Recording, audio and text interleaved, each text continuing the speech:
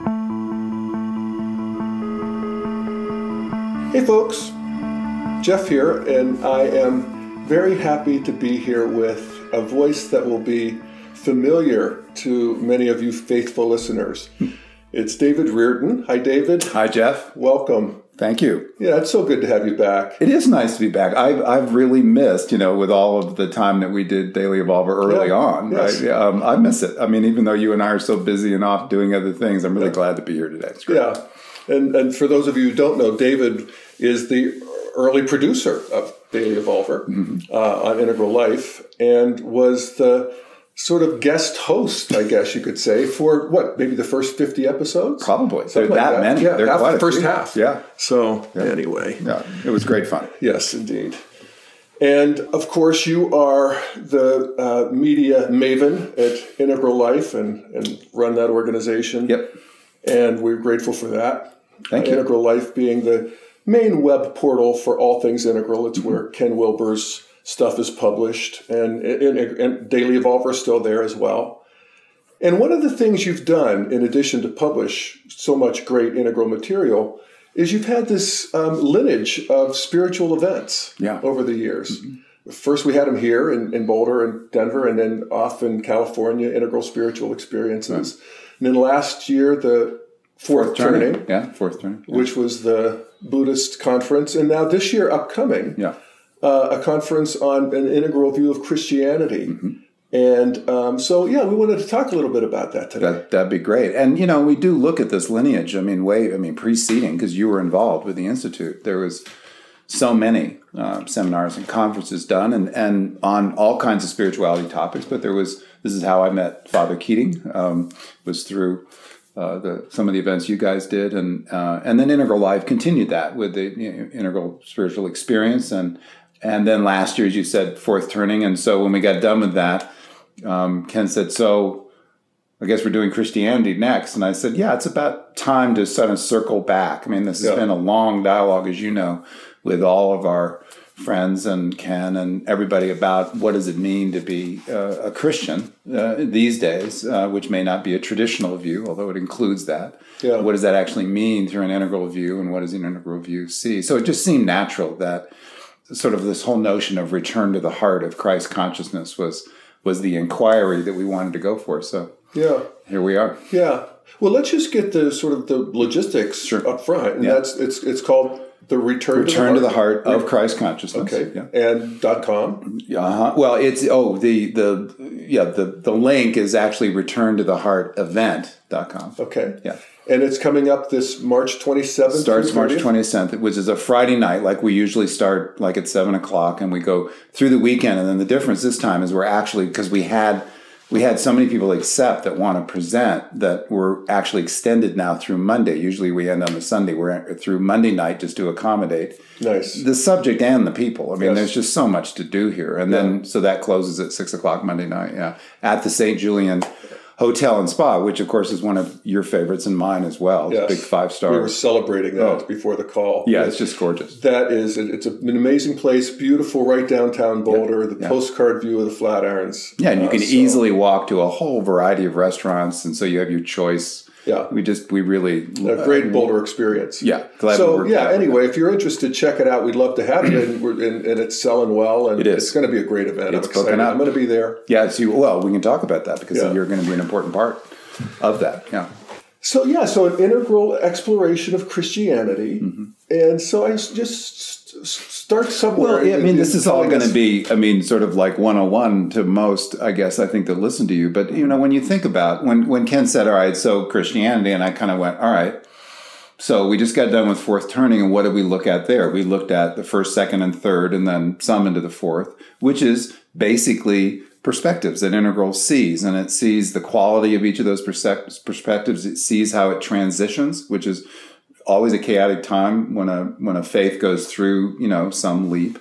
And certainly with Christianity, we can also see through an integral view our claim that we can see a traditional view of Christianity, which is still very prevalent in the world, a modern view of Christianity and a postmodern view, and then an integral sort of emerging out of the top of that. And certainly one of its claims is that it for the first time, it can see the other three and sort of see the gift and the shadow in each one, because they're partial views, of something.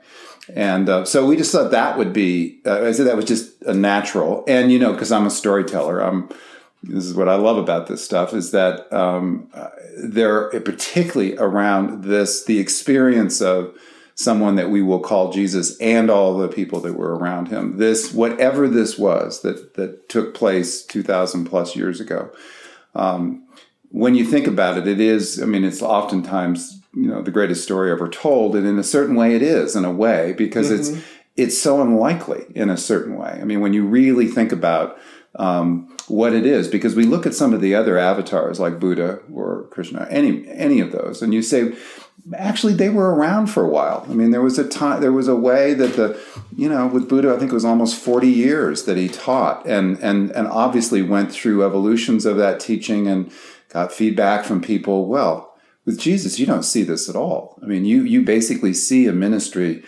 We don't know for sure because we just don't have a lot of written documents, but the guess is maybe a year to a year and a half from the time that he's baptized by John at the river to the point that he's crucified on the cross, and then the resurrection, if that's your story, then happens after that. That's an extraordinarily short period of time. Yeah. Then when you say, all right, well, so what waves, what got implanted there? And of course, we're going to get into this because every view sort of has its notion of that. But as it rolls out to current time, and you say we have 2 billion plus people in the world that resonate with some version of that story. Yeah, and of course it's pervaded the other 5 billion too, in a certain way. I mean, just because the world has become so interconnected, and one of the things that Integral also can see is that there's a flavor to these religions. And in the fourth turning in Buddhism, we sort of recognize that Buddhism has a certain pristine, crystalline, almost first-person kind of flavor. Right. And that Christianity has a different flavor. Yes, it does. That is unlike any other, and that's why I say it has such a global influence, because it brings the story of love. Yes. Into the party. It does. And so, tell us a little bit about that. Well, my experience was that when I first met Ken, and obviously anybody doing 5 minutes of background and on the Integral community too, before I was really involved in it, I mean, you could see that, his practice is Buddhism. He talks a lot about it. You can see how it has majorly influenced the Integral community. And yet, here's this other major tradition, Christianity, which also, gets voice. But it's, first look at Ken, I'm going, well, that's not his voice, though. He's really Buddhist. He can talk about, but it's not. So when we had that conversation, because this is something I was really interested in, I kind of came in on a vector of, all right, so how's this helping me sort out sort of my return after going to the, sort of letting go of the traditional Christianity I grew up in, classic, letting it go during college, and then through Esalen and a bunch of places start meditating Eastern traditions, all of that. But then this circle back, which we see in our big time in our audience, is circling back to sort of my tribe of origin, right? Yeah. And sort of say there's something about me just cellular that responds to this Christian view of spirituality and how that gets practiced and all. And I had all these questions, and because I said, Ken, maybe you can help me figure that out. And would you mind if I, played around with, there's Father Keating, I want to get to know him better, whatever, all that stuff. And he said, actually, that'd be great, because if we can make whatever, a small contribution to Christianity evolving up the conveyor belt, he said, I would consider it to be, the major output or major accomplishment of my life. And I went, wow, no pressure there. No, a lot of leverage there. And then over the years, and I've heard him and then interweave these things. And this is really where the conference is going, in a certain sense, that we started off saying, all right, we're going to do something about Christianity. But where it's come to in terms of Ken and talking to all the presenters and so on is really an integral spirituality event very similar to the way we did it, with this theme of return to the heart, which is definitely going to get to the Christian view and tradition and its gift and its shadow. But it is an integral spirituality inquiry that can then, over the years, and that I've worked with him now, on numerous occasions, interweaves his Buddhist practice with Christianity and said, look, both of these are important to me for the fight. And I'm going to... Well, I'll tell you myself. I have a similar story. I was raised Christian. I lost my religion right on schedule as a teenager. I went into the green meditation, kissing all the frogs here in Boulder. And with an integral view, I really feel like I get God back, and I can't imagine my spiritual life without both God and emptiness, even though they are, doctrinally opposed to each other. But from an integral perspective, we could hold the tension of those polarities and find that it actually is all the richer. And so I appreciate this inquiry. So why don't you tell us a little bit about who's going to be there? Sure. And well, once we sort of looked at that and we said, all right, so it is in a certain sense cross-faith, because just right away in the Jesus story, the thing we have to remember is that he didn't show up to establish the Christian church. He never talks about it.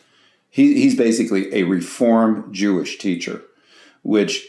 And we'll have any number of perspectives. Cynthia Bourgeot, we recorded some stuff, especially for the conference with her and Father Keating, and they sort of shed their light on it.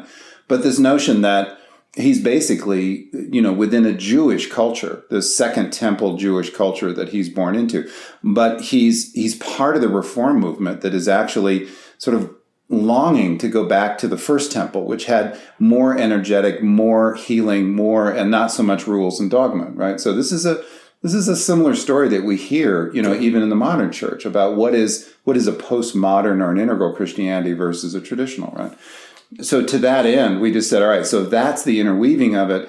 We don't want to make this a cross-faith, sort of gathering, but we do want people from a variety of traditions that have some relationship to Jesus. And this has actually been the question that has arisen with everybody. Not that it wasn't obvious sort of from the beginning, but before it was asked, we didn't get the responses that we've had from, say, Father Keating or Cynthia Bourgeot, who have recorded pieces, especially for the conference, which is, what is your relationship to Jesus? It puts it right there. And so the answer to that can be anything. I mean, it can be, it can be to him, it can be historically, it can be energetic, it can be Christ consciousness. So we're not just looking at Christianity or looking at Jesus. Right. We're looking through or feeling into and telling our stories. Right.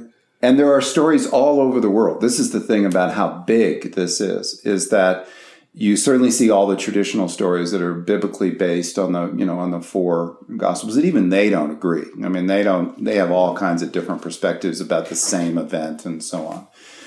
What's included, not included, right?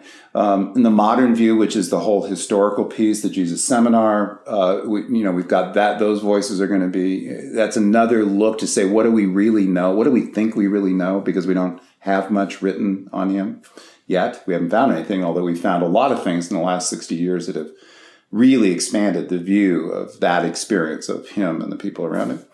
And then postmodern. I mean, the contemplative Christianity comes back online, which, of course, Father Keating is one of the major voices of that reemergence. And it's there from the beginning, but forgotten is one word to use in the tradition and the dogma.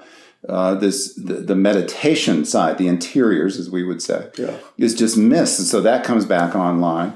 But we can see all these stories, and you can see, and so they're just stories. So people might say, well, they're just stories I really want to practice. Well, there's a connection here, and that is, what we can imagine. I mean, this is where we start mind, heart, right? Connections. And this is where this is echoed in Buddhism and Christianity. Very simply, Ken would say, paraphrasing, Buddhism is really about the mind and emptiness.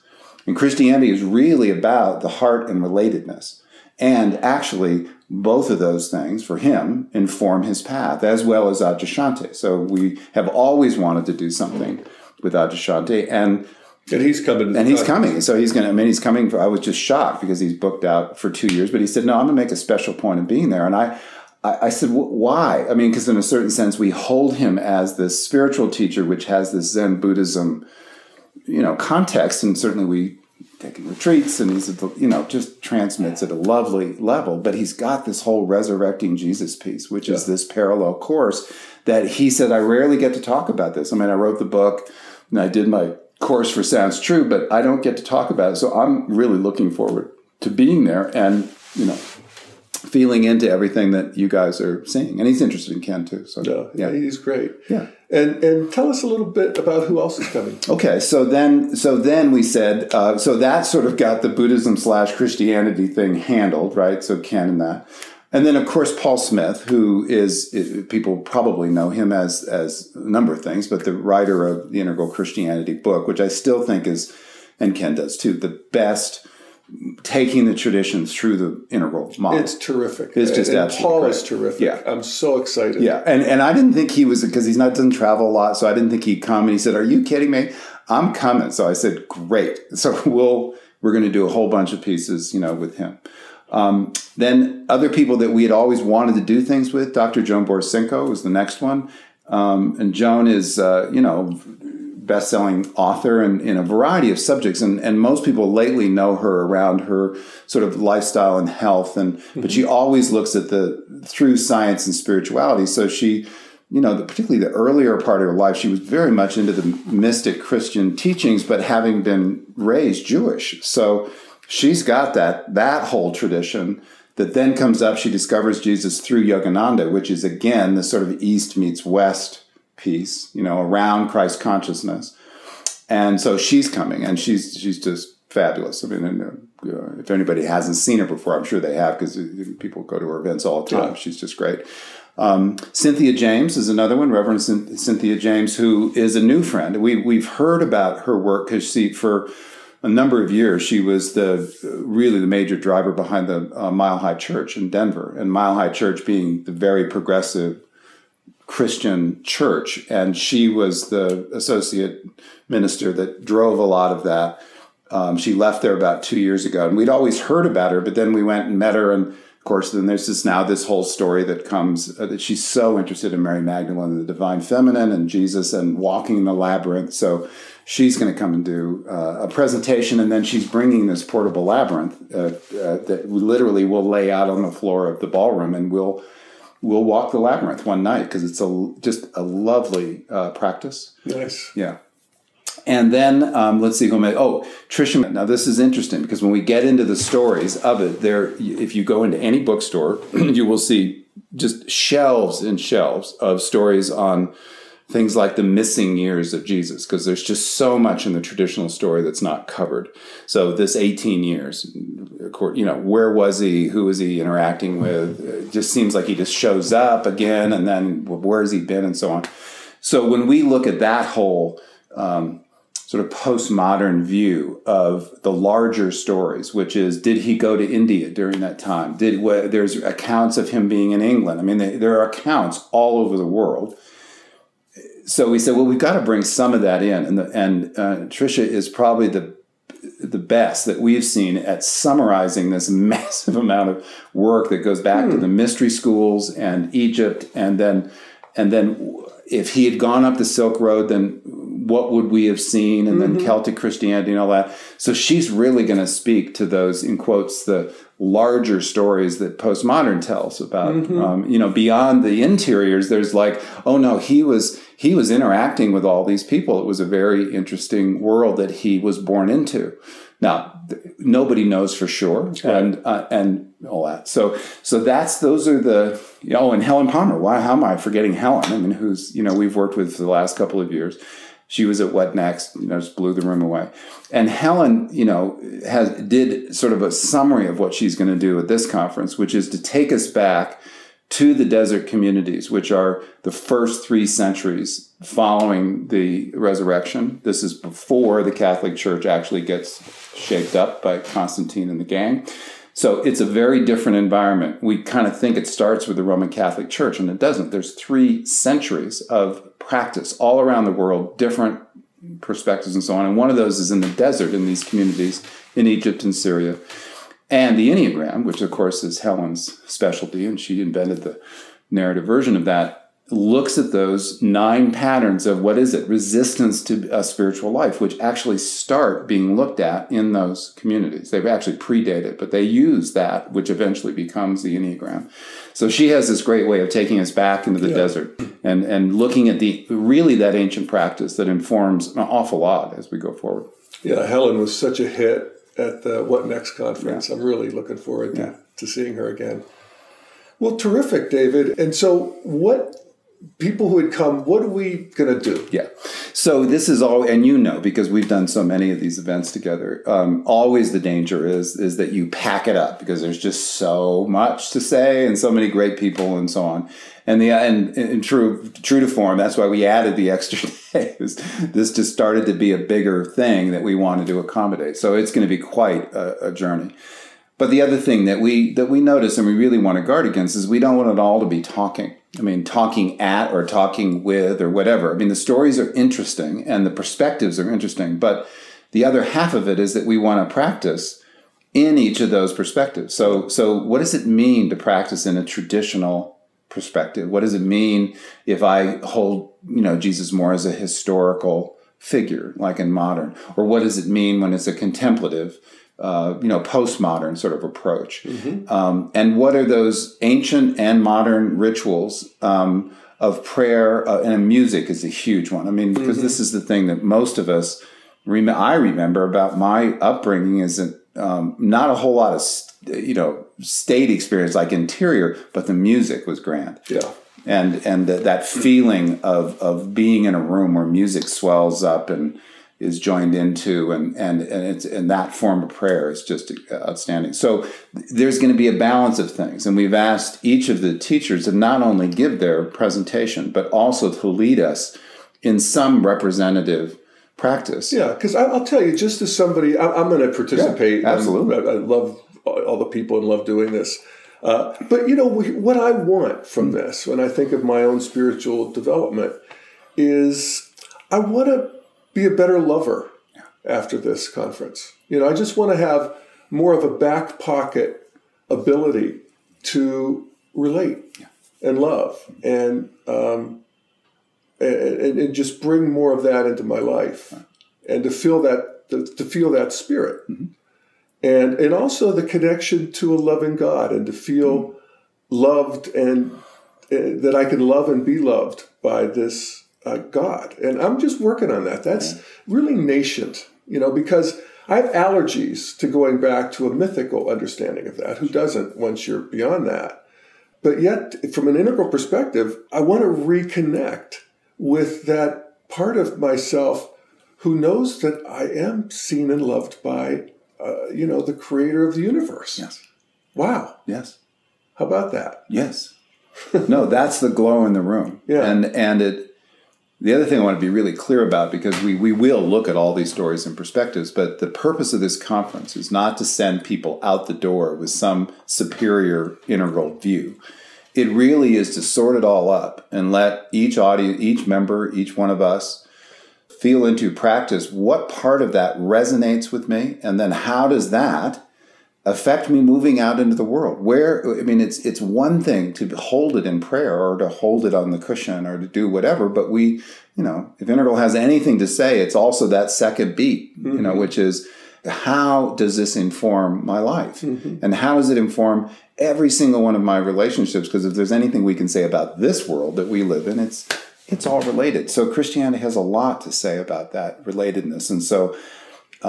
let me ask you this, even on a personal level, because when I look at the work that you've done in integral Christianity, on the website even, the interviews with Cynthia Bourgeot and Leslie Hirschberger and Father David McCallum and Father Thomas Keating and Rolly Standish and, of course, Ken and many others. Mm. And I know you yourself a raised Christian. You talked about your trajectory going up the stages of development. So where are you with this, and what are you looking for? Well, it's a great question. And it's like for all of us, it's an ongoing thing. So the freedom that Integral gave me in the first, in one of its most simplest instructions, which is the 1, 2, 3 of God, was to actually say I didn't have to choose. Now, I'm not sure whether I was there saying, do I have to choose between my Eastern emptiness meditation or my Taoist energy work and Christian prayer in a way, even if I hold it in centering prayer versus nature mysticism, which I also have I find God in nature a lot. Yeah, and have always. So people understand when you talk about the 1, 2, 3. Yes, you just talked about that. Yeah. That is God in first person, or spirit in first person. Right. My own, self-awareness and consciousness. Second person, relating to a God as another, or spirit as another, and then third person, which is this sort of the sparkle and spirit of the manifest world. Yes. And you want all of those, from an integral perspective. Yes, and integral gives you great freedom, because I remember the out-breath of saying, "Thank you." It doesn't mean that I have to choose. Each has its own purpose, because this is my experience. And the one that I was just getting back to was this sort of second person relating, because even though I can be big in the world, and certainly I had a big career in Hollywood and all the rest of it, it's not my strong suit. I mean, it is, because I work within production teams and all the rest of it, but I'm challenged just like everybody else. But I'll just say, for me, I'm challenged in terms of how actually, do I love and am I loved, right? I mean, that, because ultimately the end of the day, particularly at this age now, I mean, those are the questions. I mean, they're not so much about, we all have big resumes and things like that. It's really that. And so to make sense of this sort of second person thing, or the second person view, I should say, in all of these, I mean, look at the great chair I get to sit in. I get to ask all these amazing people. And I find myself, what I want the audience to find at the conference is that I find things that I resonate with. And because I'm a storyteller, I am still really interested in the stories, but I also recognize that what I can imagine, whatever I pull into my subtle space of what I can imagine, affects my practice, because it's where it comes from. It's like, I mean, when I started having these second person, this is before I met Ken, but Ken helped me sort it out with Father Keating, is these second person sort of visitations. And it wasn't like Jesus was showing up or Mary. I mean, it didn't have a face on it, but it was definitely a loving, unconditional embrace. And like Adyashanti says in his little piece, when that moment happens, it just blows you open. And I had one of those the year before I met Ken, and I was still sorting it out, still living in it, but still going, how am I going to live in this world with this, this outpouring and this? So how describe it for us? What was it? Well, I was meditating in the morning, and we were doing a television show that this particular episode was helping these two guys that were hopeless alcoholics and drug addicts basically get a second lease on life. So knowing nothing about recovery at that point, this jaded film crew said, well, what if we could get you into recovery, right? And we did, and there's a longer story that I'll go into about both of them, but both of them over the course of this story unfolding, which we actually ended up making a documentary film about because of what happened to the film crew and what happened to them, is that they related to it as a gift from Jesus. So this energy is resonating in the story, and I'm watching our crew and me too, who have just seen it all. I mean, we've seen this series is just going all these stories of these people, and you just go, wow, look at what human beings can create, both positive and negative.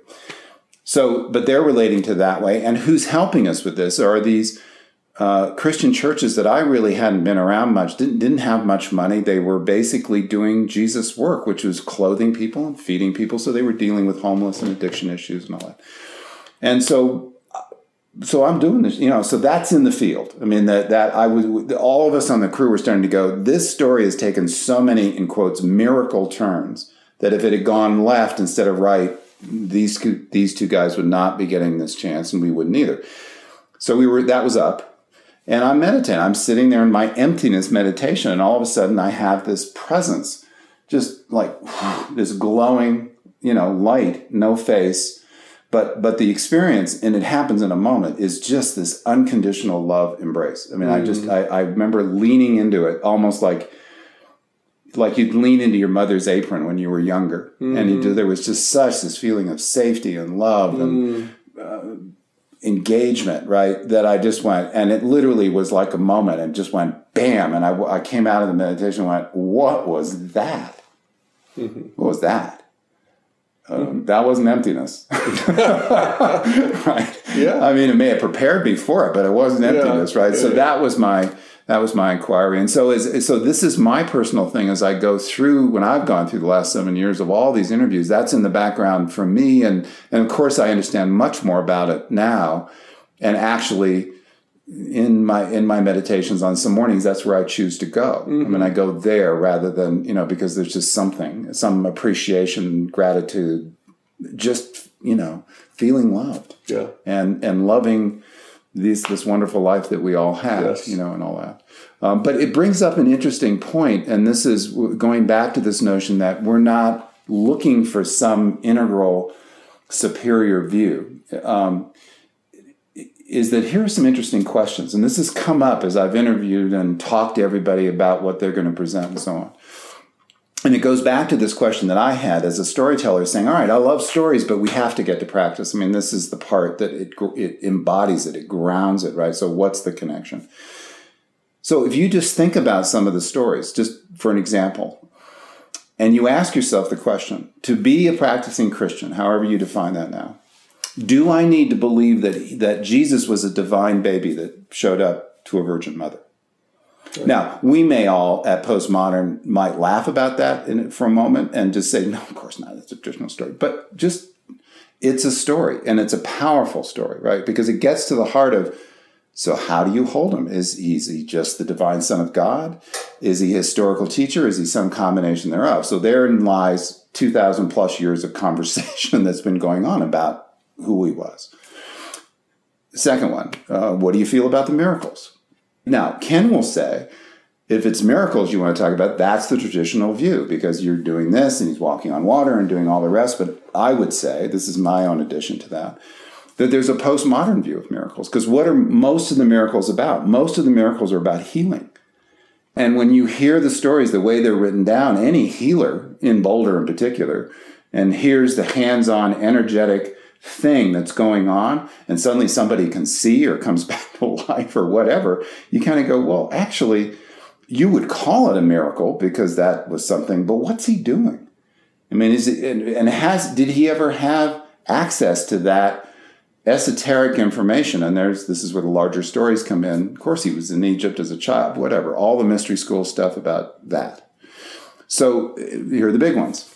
Do you need, for you to be whatever practicing Christian or me, do I need him to be crucified on the cross? Because as much as we accept that story as true, there's a whole school that says it never happened. There's no evidence of it. If it had been that big a deal, it would have been written about more. There's something that somebody was kind of put up on the hill on the cross, but it's not a chapter. Mm-hmm. And it's certainly not talking about the Son of God, that being happened to, right? So all his stories, no account of it whatsoever. So, but do you need him to be on the cross? Whatever's being demonstrated there. And you can even go as far as to say, did he die on the cross? Because that's yet another story of saying there's actually a lot of sort of forensic evidence in the story itself that this is not, people are not acting around him like he's dead. Mm-hmm. They're taking him off the cross early.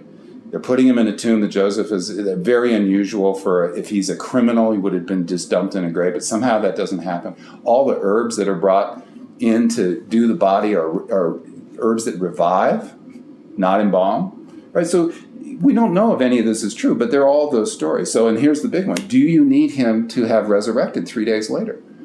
Because then I'll just speak for myself. I've always been uncomfortable with the moment on the cross. Mm-hmm. Always. Now, perhaps it's just my reading of it through the traditional view that is so full of pain and suffering, and he died for our sins, and that's just never been me. Yeah.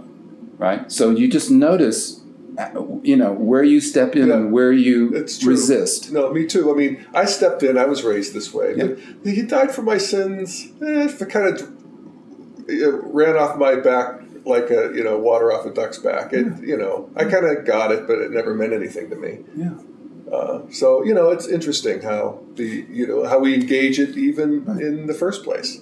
And so I would say, for my practice of when I'm in this field of Christ consciousness, because the way I define it, although there are many ways to define it, is both this interior state.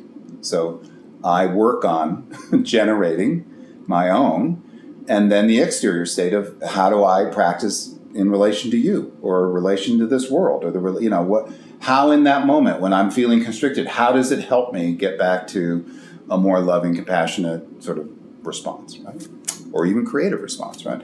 So in all of that, I think that this is really the importance of the conference, is that we're going to hear all this stuff, and you're going to hear lots of perspectives, and there's not a big debate, and there are going to be very different views, because I've already heard a lot of them, where people say, I don't think that's true. And you go, well, but we don't know. Yeah.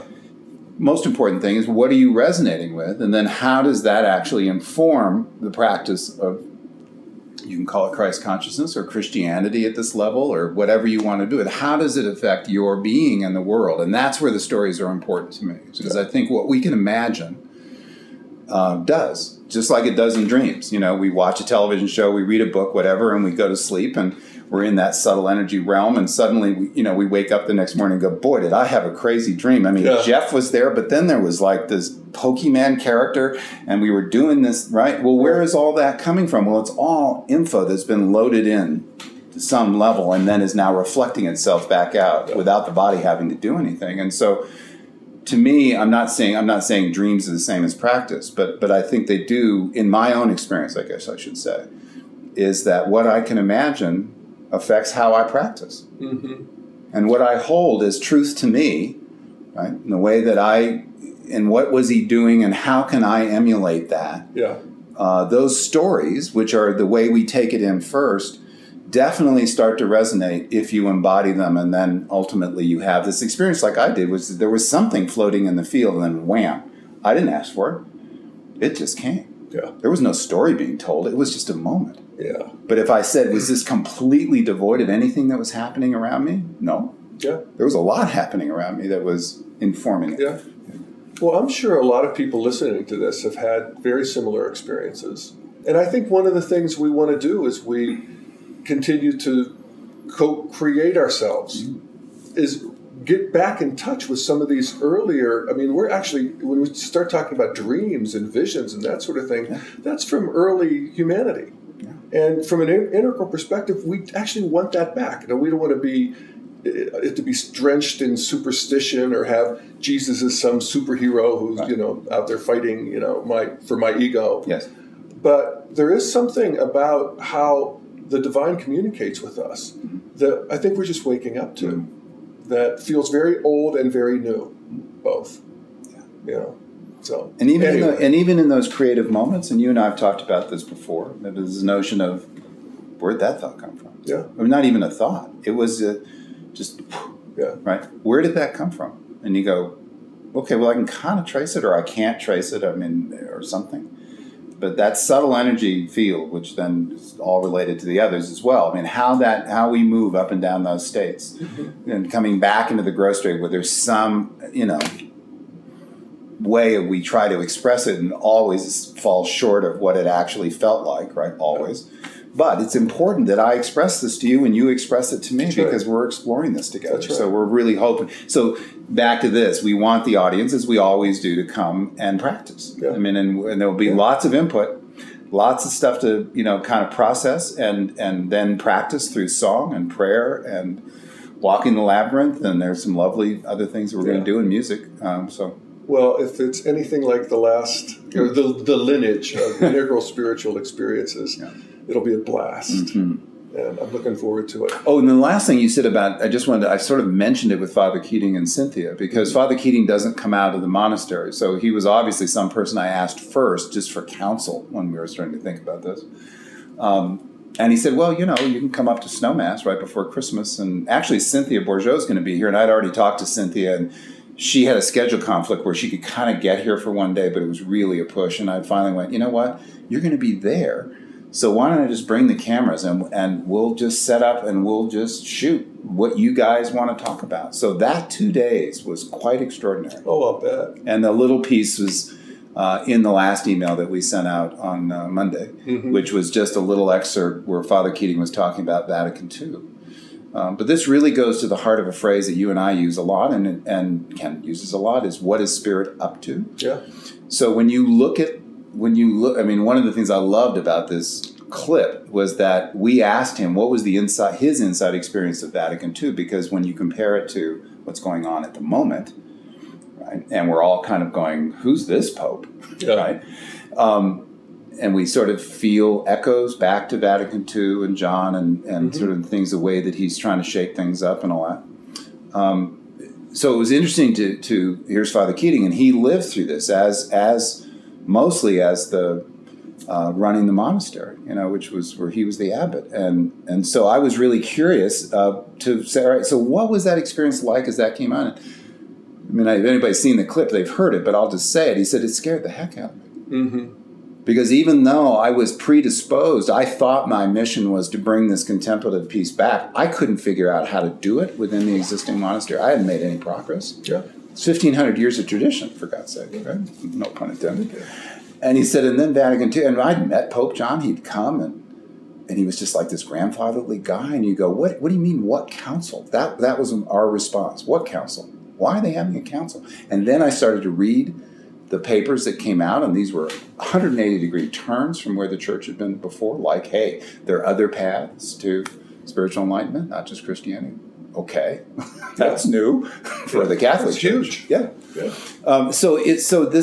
But what he's really pointed out, and in some of the pieces that we're going to run at the conference, he sort of gets to this theme of what is spirit up to. And he said, even in its darkest hour, and I just saw this morning that the Dalai Lama had been with President Obama at a prayer breakfast. It just reminded me, because he told the story of Tibet. Because he says, all right, so there's that awful thing. I mean, you can't, a whole country is taken over and just absolutely almost eliminated, and he has to flee.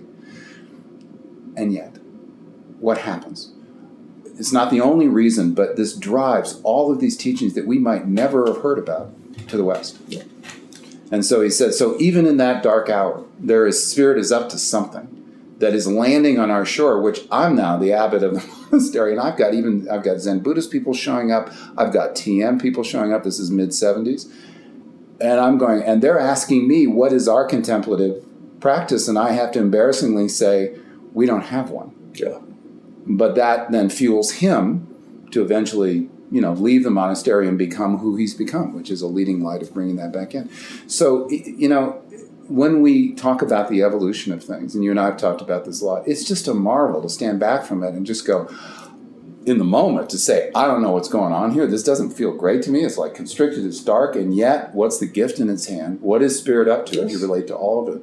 And that is how evolution takes place. It's not all just love and light saying, there it is. Well, as we say, evolution is beautiful, but not pretty. It isn't, to say the least. And particularly when you can look back and say, nobody could have predicted that. Yeah, no, at all. Sure. Yeah. Who would have said that all that teaching is going to come from that? Those thousands of years of teaching from Tibet are going to come to the West. Yeah.